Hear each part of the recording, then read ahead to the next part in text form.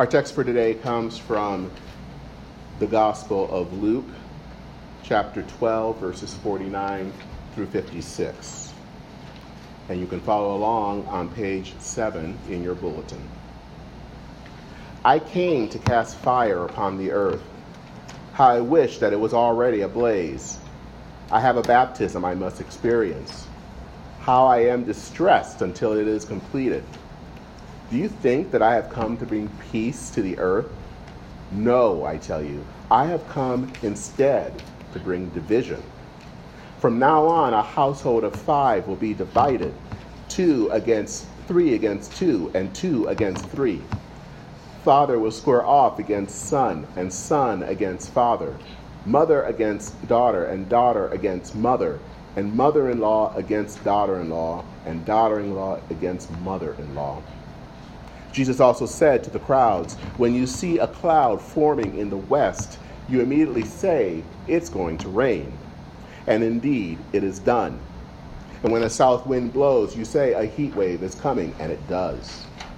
Hypocrites, you know how to interpret the conditions on earth and in the sky.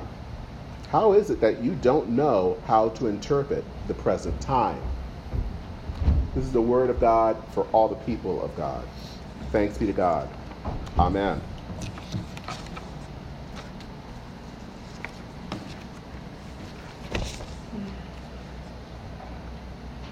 What is more important for the church?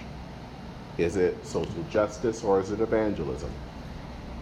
That has been a question that the church has been dealing with probably since the beginning of the church.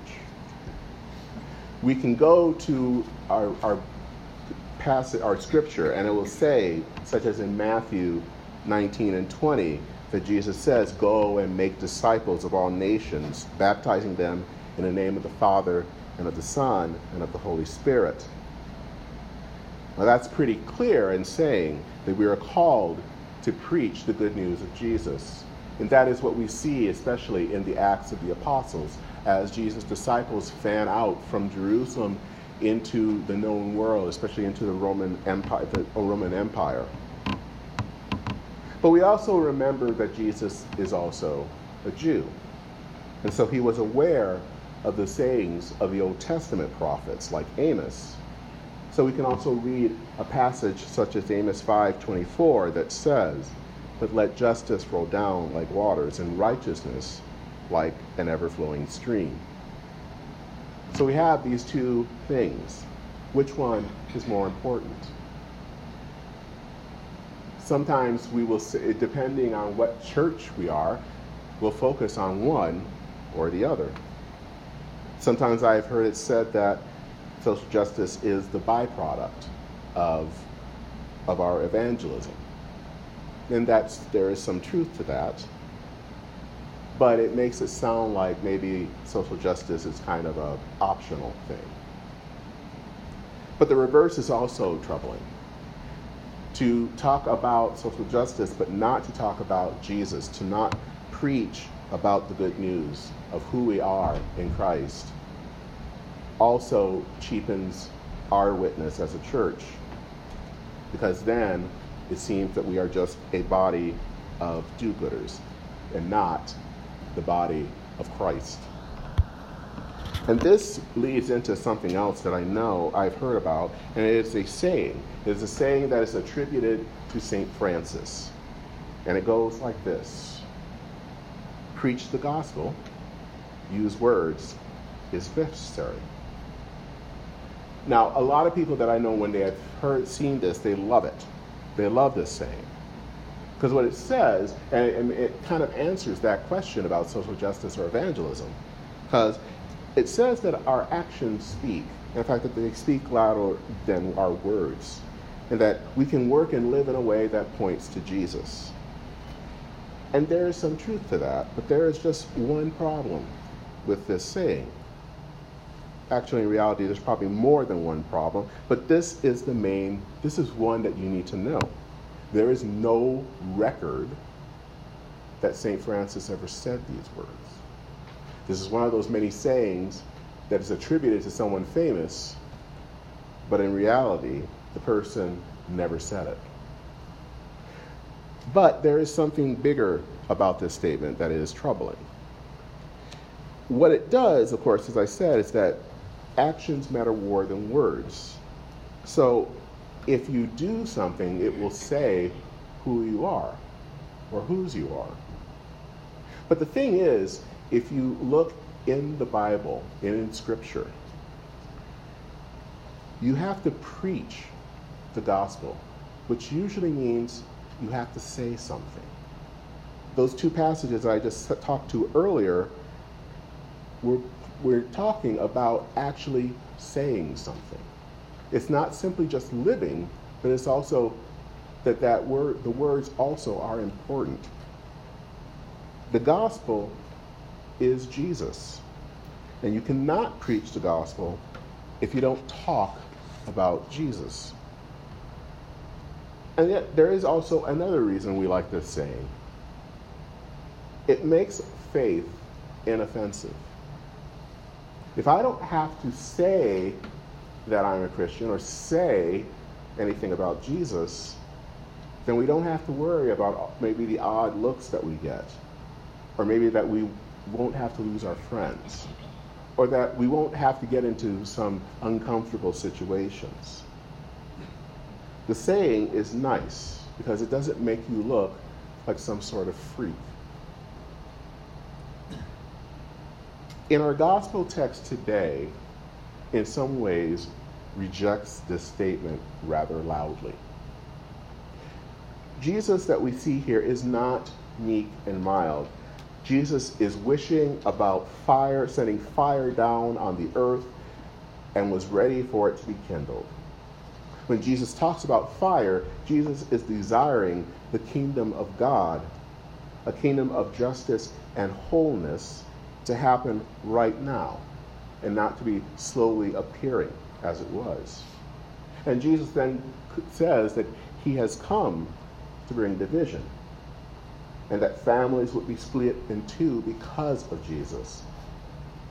And finally, Jesus says something about how we know it's going to rain when we see the clouds gather, but yet we are blind to what is going on in front of us. Jesus' words today in the text are ones of urgency. He is on his way to Jerusalem. The passages starting back, I believe, in chapter 9, basically are having him on the road to Jerusalem, where he will be tortured and then crucified and die. Jesus knows what's going to happen. And the crowd, and he wants to tell people what the costs are of following Jesus, of following him. The crowd he is talking to are probably people who have seen him before, or at least heard of him. They have heard that he healed people. They had heard that he fed people. And they probably were there for just another show, to see Jesus do something miraculous. And Jesus is telling the people that the kingdom of God is coming. God comes to bring justice, and it is time for people to get ready. When Jesus says that he comes to bring division, he is not saying that he wants to be divisive. Jesus is about reconciliation. But the way of following Jesus, when you decide to follow Jesus publicly, it can be viewed as a threat to others. If we are preaching the good news in words and in deeds, someone is going to get upset, and relationships will be lost because people choose to follow Jesus. Now, this text has been used and talked about evangelism, about preaching the gospel and what that can do. And I think that there is truth in that. But it also, I believe it is saying, as Jesus comes to bring justice, that when we also talk about social justice, that will also bring division. Because these two things are together. They're not opposites. They work together for the good news to the people. They are the whole gospel. We preach to free bodies and to free souls. As the theologian Jürgen Moltmann says, there must be no theology of liberation without the glorification of God, and no glorification of God without the liberation of the oppressed. Jesus knows that he divides people. He knows that the forces of injustice will find a way to silence him. He sees the storm clouds gathering, as well as the kingdom of God breaking forth, and he needed the crowd to wake up. And we, as a congregation, have to wake up as well, because the storm clouds are gathering. The sky looks threatening. We live in a divisive time, and not the division that Christ brings by being Christ, but an actual divisive time that splits people apart. Politicians are seeking to divide people from one another and exploit those divisions. We live in a time when Latinos who are U.S. citizens have to carry passports or birth certificates to prove they're citizens of this country. Jesus was not there to perform tricks for the crowds, but to preach that the kingdom of God is at hand. Judgment Day is coming. The signs of the storms are here. It is a time when we see organized hate, something that was supposed to be part of our dark American past is now back with a vengeance when a man drives 10 hours to shoot into a Walmart in El Paso, Texas, because of fear of Latinos.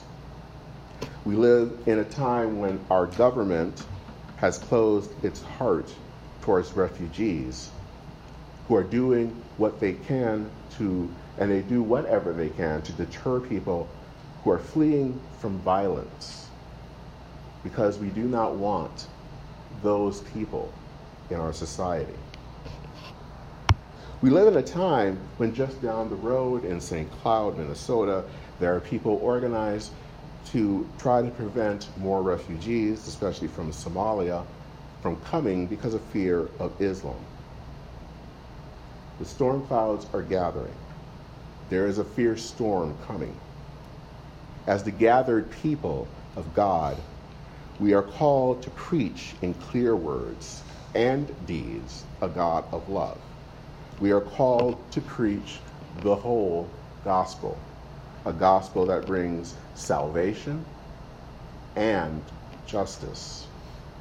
But it is a message that many do not want to hear, because while Jesus brings wholeness, a message of love can and will divide. Our message of reconciliation is one that will result in division. There is a line by the Canadian musician Bruce Cockburn that says that he will kick at the darkness until it bleeds daylight. And that is the work that we are called to do. And those who want to leave the lights off, who want to be in darkness, will not be happy.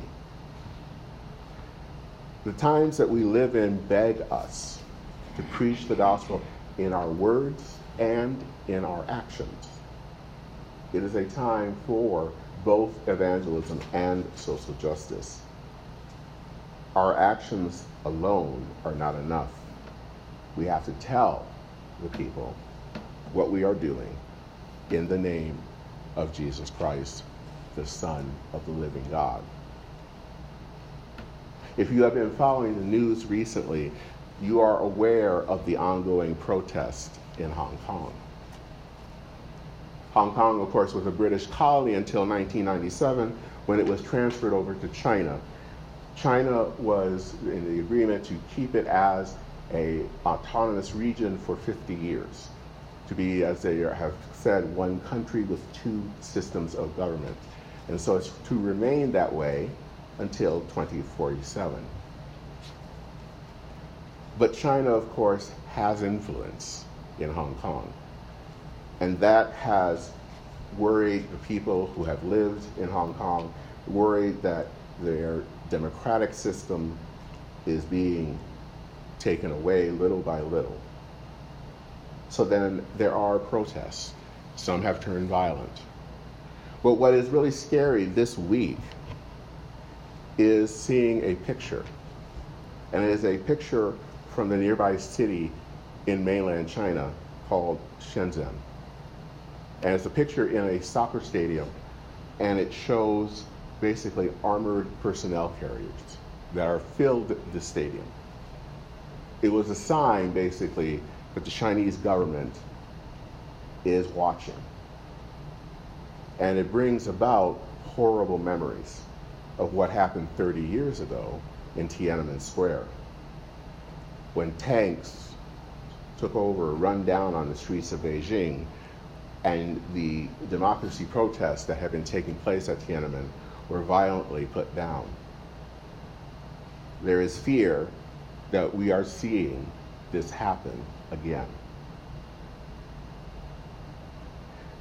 The same time this week as we saw those armored personnel carriers taking place in Shenzhen, there was also a protest happening at a specific place, the International Airport of Hong Kong.